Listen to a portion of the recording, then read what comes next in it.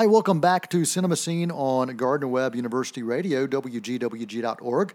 Noel T. Manning II here with Matt Brunson from Creative Loafing and Connect Savannah. We're going to spend some time today talking about a new movie opening this weekend. You may have heard of it. You may have heard these Marvel films. They're superhero genre films. Captain America, Civil War, or as I like to call it, the Avengers 2.5. Opening in theaters this weekend. Matt, welcome, buddy. Glad to have you, man. Oh, thank you for having me. Hey, you and I both got a chance at an early screening for this film earlier this week, and thought it'd be a great time to spend some time talking about that movie and giving our feedback and our thoughts on that, and also, maybe the Marvel Universe and superhero films as well, wherever you want this thing to go. Why don't you dive in first and share some background on this movie, kind of where we are, where we're starting in the story, and some of your thoughts. Okay, so it'd be like TV going previously on Captain America. Yes, that's basically it. Yeah, exactly. Yeah, if my timeline is right, let's see. The last two we had were Avengers: Age of Ultron, and then Captain America: The Winter Soldier. So this is, I don't know, what, the 110th Marvel movie? But having said that, I have to say it's probably one of the best. I had a real good time with the movie. I was a big fan of the first Avengers, not nearly so much for Avengers Age of Ultron, which had good individual scenes, but was such a bloated movie. I think this one is more in the spirit of the first one. It has tons of characters, but they give them all interesting stuff to do. They all work well together. As actors, not necessarily as characters, because obviously the whole plot is there's a lot of conflict between them. So it's a good time for the movie. Well, one of the things for me that's been interesting as I've watched what Marvel has done in film is they've been able to thread this kind of continuous story throughout these 13 films in one way or another, and to me, that's a pretty difficult thing to be able to do and to be able to do well. And I think some of the films within those 13 have done it better than others. But I appreciate the fact that they've been able to do it. So in many ways, you're right. It is just another chapter in this Marvel saga. You can call it Iron Man or Captain America or the Avengers or whatever that movie happens to be. But we're seeing this story just continue to unravel, and we're seeing new pieces fall into play, and the character development when you're able to do that in a series of film really does open it up a lot. What are your thoughts on that as we've seen these characters develop on screen? Yeah, it's true. I mean, they have so much time to really develop these people, and it's like in this movie, Scarlett Johansson as Black Widow. That's been one of my favorite characters throughout this because she's always been one of the more interesting ones. She's obviously smarter than almost practically everybody. She's always good with the quips. And in this movie, it's just she continues to be an interesting character. I'm not going to reveal any spoilers, but she's the one that, you're like, you have all these heroes lined up on both sides, and you're kind of wondering where she's going to fall, and it's just interesting the way they play out her character in this movie. Yeah, and you get a chance to see her decision on which way to go as far as which side to choose, Iron Man or Team Iron Man or Team Cap. It's not an easy decision for her. No, it's not. And the good thing about this movie is I think most people are going to side with one side. Right. And but the good thing is you could see the point of view of the other side. You're like, well, okay, a lot of what they're saying makes sense. And it's interesting, too, that they set up dynamics at the beginning of the movie so you could see, like, oh, I can see why, Iron Man has taken this position, Tony Stark has taken this position as opposed to the other one. So I thought there was some really smart scripting going on in this movie. That's one of the things about really good science fiction, really good graphic novels, comic books, that you're able to do is you really are able to tell stories that can reflect, in many ways, reality or things that we as humans experience. And I think we've seen that play out in a lot of these Marvel films. It definitely plays out in this one. And there's a reflection of things that are actually happening and have happened in society as well. Yeah, and comics have always been good for that. I mean, I don't read them anymore, but as a kid, I was a huge comic book fan. And it's one of those things where I always enjoy the scenes where they're talking as opposed to fighting. And it's really the same thing with the movies. That's part of my problem with Ultron is the first Avengers had great scenes with characters and great action scenes.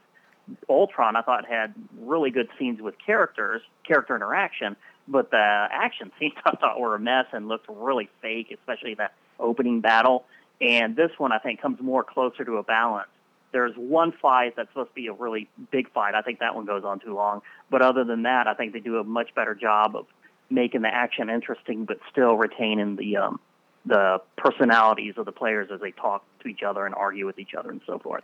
Yeah, and I think that's an interesting thing to do when you've got these characters on screen with the same actors playing them, that even with different directors, they've been able to kind of hold on to their personality. You still feel like you're watching the same people. Of course, they're we talk about character development and you're seeing them grow and change.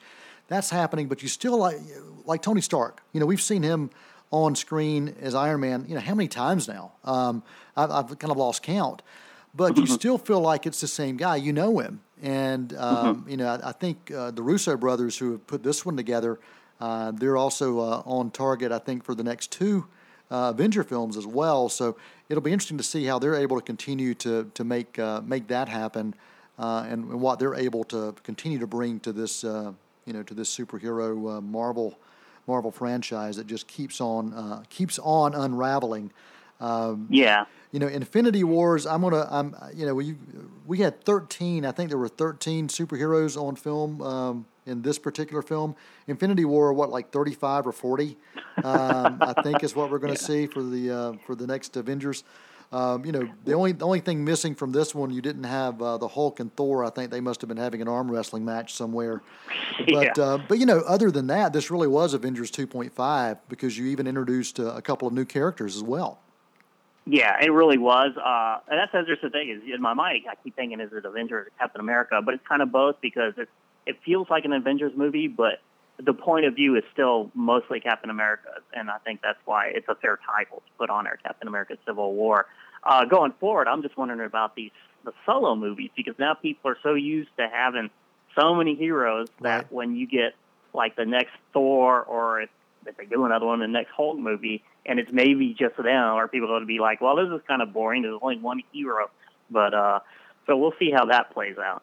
Do you feel that audiences, or what? When do you think audiences will be burnt out on the superhero films? We've got so many of them lined up for the next 10 years, really. I don't think they are, just because it taps into the youth culture, and so the kids, when they get older, then their kids are going to be, right into this thing. And the fact that there have been so many advances in visual effects on screen, that's why it's really working now. If these effects had been available a long time ago, I think we would have had this trend much earlier. My favorite superhero movie is still Superman from 1978, and that was definitely old school, but that was like the exception to the rule. The other superhero movies at the time were more like, that Roger Corman's Fantastic Four that, looked like it was made for $1.50 and stuff like that. Yeah. So I think the fact that now we have the effects, that's going to keep this thing going. Yeah, and I think when we can find ways to make them creative again, it's no surprise everybody knows that Spider-Man is going to make an appearance in this film, Captain America Civil War. And I'll say I was reluctant going in, talk about baggage. I mean, we've seen Spider-Man rebooted, once, and okay, here we are going to see him rebooted again. I was really reluctant on what I was going to think of this new Peter Parker and Spider-Man, but I was thoroughly impressed. I felt like I was watching a kid, and that's exactly, what he was. He was a, young teen. And so I'm really excited to see where they're going to go with this. Yeah, he was a much better choice than Andrew Garfield in as I call him, the amazing spider hipster. Because, I just thought, why do you have a GQ model as Peter Parker? That just doesn't make sense. So it's really exciting that they actually got somebody who's a teen, who's gawky, who's young, who talks a mile a minute. That makes for some funny gags in the movie. I think the only thing that might temporarily, put a break on these type of things, as we saw with Spider Hipster, is that if the grosses aren't quite what they want, then, they may pull the plug and then go in a different direction. And it's funny because, those two movies were hits, huge hits. Yep. Most movies would love to have those grosses, but since they were small compared to other superhero movies, it's like, well, we're going to have to reboot. So. Yeah, we saw that last summer with the Fantastic Four, talk about a reboot, where there were these expectations for that film because they were saying, hey, this is going to be, the launching of a new trilogy. And then it just died on multiple levels, not just not making the money, but, it was just, in my opinion, not a very good film. No, not at all. Not a very good film. Even my young son, who goes with me to films, he was like, Dad, that was pretty bad. I said, yes, Thomas, you're right. Even with your young mind, you're right. You nailed it. That was pretty bad. So, but the funny thing is, I didn't think it was worse than the other two earlier ones, which both made money. So go figure. Yeah. Well, and it's kind of wild that Chris Evans has been able to make this living off being a superhero for how many years now? Going from the Human Torch to Captain America for the last decade. So not too shabby for him. No, not at all. And Ryan Reynolds got lucky too, jumping from a failed DC property to this Marvel hit. So. Exactly. Well, you and I have not had a chance to talk. Talking about superhero films. What are your thoughts on the Batman Superman film that was out earlier in the spring, in comparison to what we're seeing with Captain America: Civil War? I didn't hate Batman versus Superman or Batman v Superman. I was mixed on it. The one I really hated was Man of Steel, the one that came before. I just thought that was a terrible movie. So this one I thought was a step up. But yeah, it clearly doesn't touch the majority of these Marvel movies. And, the DC fans are like, well, they're grittier and such. And, one, I don't think that's necessarily true. There's a lot of angst in these Marvel movies, and we've had some major deaths in these Marvel movies. Oh, I completely agree with you. I think everything from post-traumatic stress to seeing war, to seeing friends die in front of you, to seeing friends turn on you. Yeah, they've covered a lot of gritty topics. So Marvel's been able to cover those as well. Well, and I think another difference though is the humor, because a lot of the DC movies are generally humorless, which is fine. I mean, I thought that worked great for the Dark Knight trilogy. Yep. But other times it just looks like, lighten up, go watch a sitcom or something.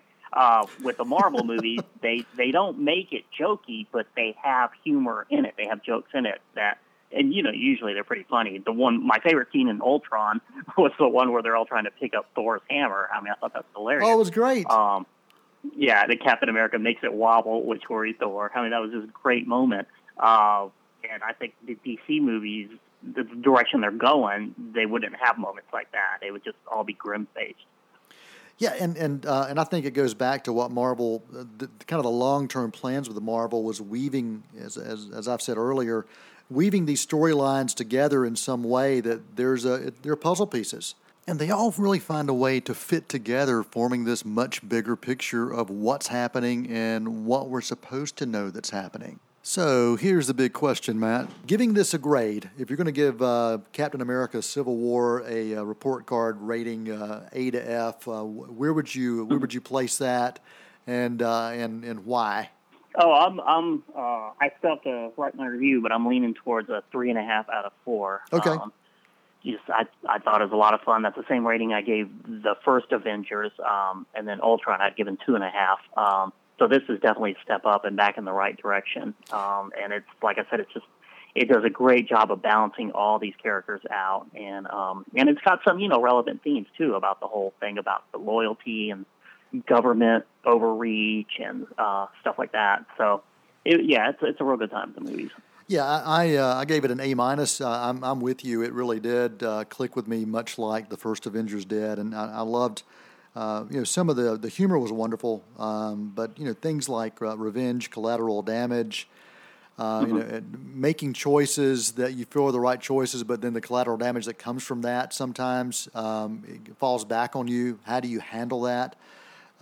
Compromise, standing up to your principles. I mean, all those things kind of play into it. I thought the music Henry Jackman's music was wonderful as well. I thought it really provided a great support for that.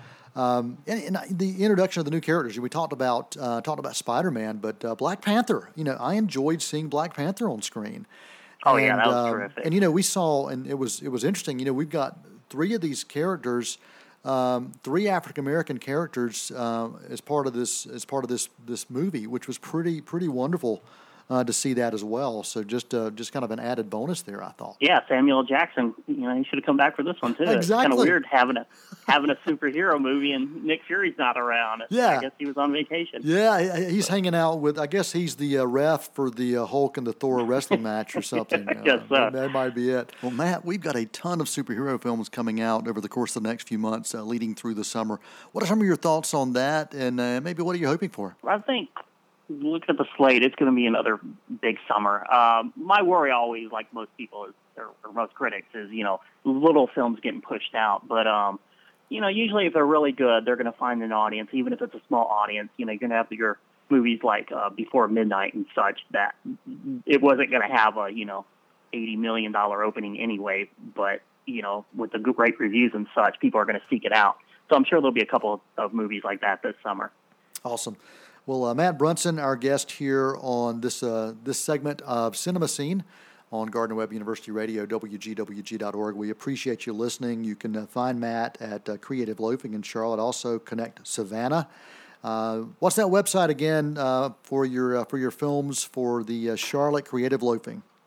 Oh, it's www.clclt.com and then /film. We are not finished yet. We'll be back in just a couple minutes with more on Cinemascene. After the break, Dr. Travis Langley will be back to talk about his new book that covers the very topic of Iron Man versus Captain America. That's coming up in just a couple minutes right here on Cinemascene on WGWG.org. Located in the foothills of the North Carolina mountains, Gardner-Webb's 200-acre campus provides the perfect backdrop for academic development, reflection, recreation, and personal growth. Gardner-Webb's Department of Fine Arts offers degrees in music, music education, sacred music, performance, composition, art, and art education. More information is available at gardner-webb.edu. Hi, welcome to Cinemascene on Gardner Webb University Radio, WGWG.org. Noel T. Manning II here, as always, talking movies. This week, got a special guest, Travis Langley. Dr. Travis Langley is an editor. He's a psychologist. He's a superhero fan extraordinaire, and much more than that. But this week, we're fortunate to have him on talking about the book Captain America versus Iron Man, Freedom, Security, and Psychology. Forward on this book by Stan Lee, and if anybody's a superhero fan, they know that name. Dr. Langley, thanks for being with us. Oh, thanks for having me here. Well, Dr. Langley, a lot of talk, a lot of energy surrounding the new film Captain America, Civil War, and this book. Perfect timing, by the way, for that. This book covers a lot of different aspects of things that we see in the movie, but things that for you really started years ago with the graphic novels and even more than that. Talk about why you wanted to do this book, and then I'd like to dive into a little bit about some of the things covered in the book. Well, I mean, I have been a fan of these characters my entire life. These two in particular, Captain America and Iron Man, it's not just an accident that they are the ones who become the foundation for this Marvel Cinematic Universe. Iron Man introduced people to a story that was very believable, grounded in reality. No magic, no real superpowers. We understood this guy developing this technology and the very human qualities to this character, the trauma that he goes through in his origin when he's captured and held captive. While most of us aren't going to be held captive in a cave in a foreign country, we do understand people going through some kind of severe trauma and then reassessing life and growing from that. And Captain America, the other side, he's the wimpy guy who volunteers for an experiment to become, a hero. So both of these guys, they decide, I shall become larger than life. They're not aliens. They're not some kid who got lost during a field trip and got bitten by a spider. They decided, I shall become something more. Yeah, there's something very human about both of those, and that's something you talk about, and the writers with this book talk about as well. And you've got some great writers who have submitted to this book, Captain America versus Iron Man. And there is this human element that I think that really sets these two apart from so many. And talk about what it is about that fascinates you so much. Well, I mean, I've always been fascinated in heroism itself, real-life heroism and fantastic heroes. What does it take to get somebody to step up and do the right thing? What does it take for somebody to decide, I shall not put up with, this terrible thing going on? And these two in particular, they represent it in their origins and their ongoing behavior, so well. I mean, the names themselves are iconic. Captain America and Iron Man, people get these kind of things for nicknames. Right, yeah. Because of their attitudes and their behavior. And, people run Iron Man competitions. So, each of these carry kind of an iconic name, but with a very human character. Captain America was not the first superhero dressed in a flag, but he was the one who emerged from the pack, and has endured for 75 years, because he had these human qualities. He had this depth that became even deeper in the early 60s when Stan Lee revived the character and killed off his boy sidekick and then had him become a man out of his time. So there became this additional level of depth in the character. Well, that's what Stan's interest in these things, and I think part of how I got Stan to write a foreword for us. He never studied psychology in and of itself, but he wanted to bring this humanity and this complexity of character, to the comics at a time when, superhero characters in particular were pretty flat elsewhere. Stan was getting tired of telling the same stories over and over. He was ready to quit. And he said, okay, I'm going to tell the kind of stories I want to write. I'm going to bring in some heroes with angst. I'm going to bring heroes with regrets, people who squabble like a family and worry about paying their bills. And it was incredibly successful. And here we are, over 50 years after that decision of his, still talking about these characters.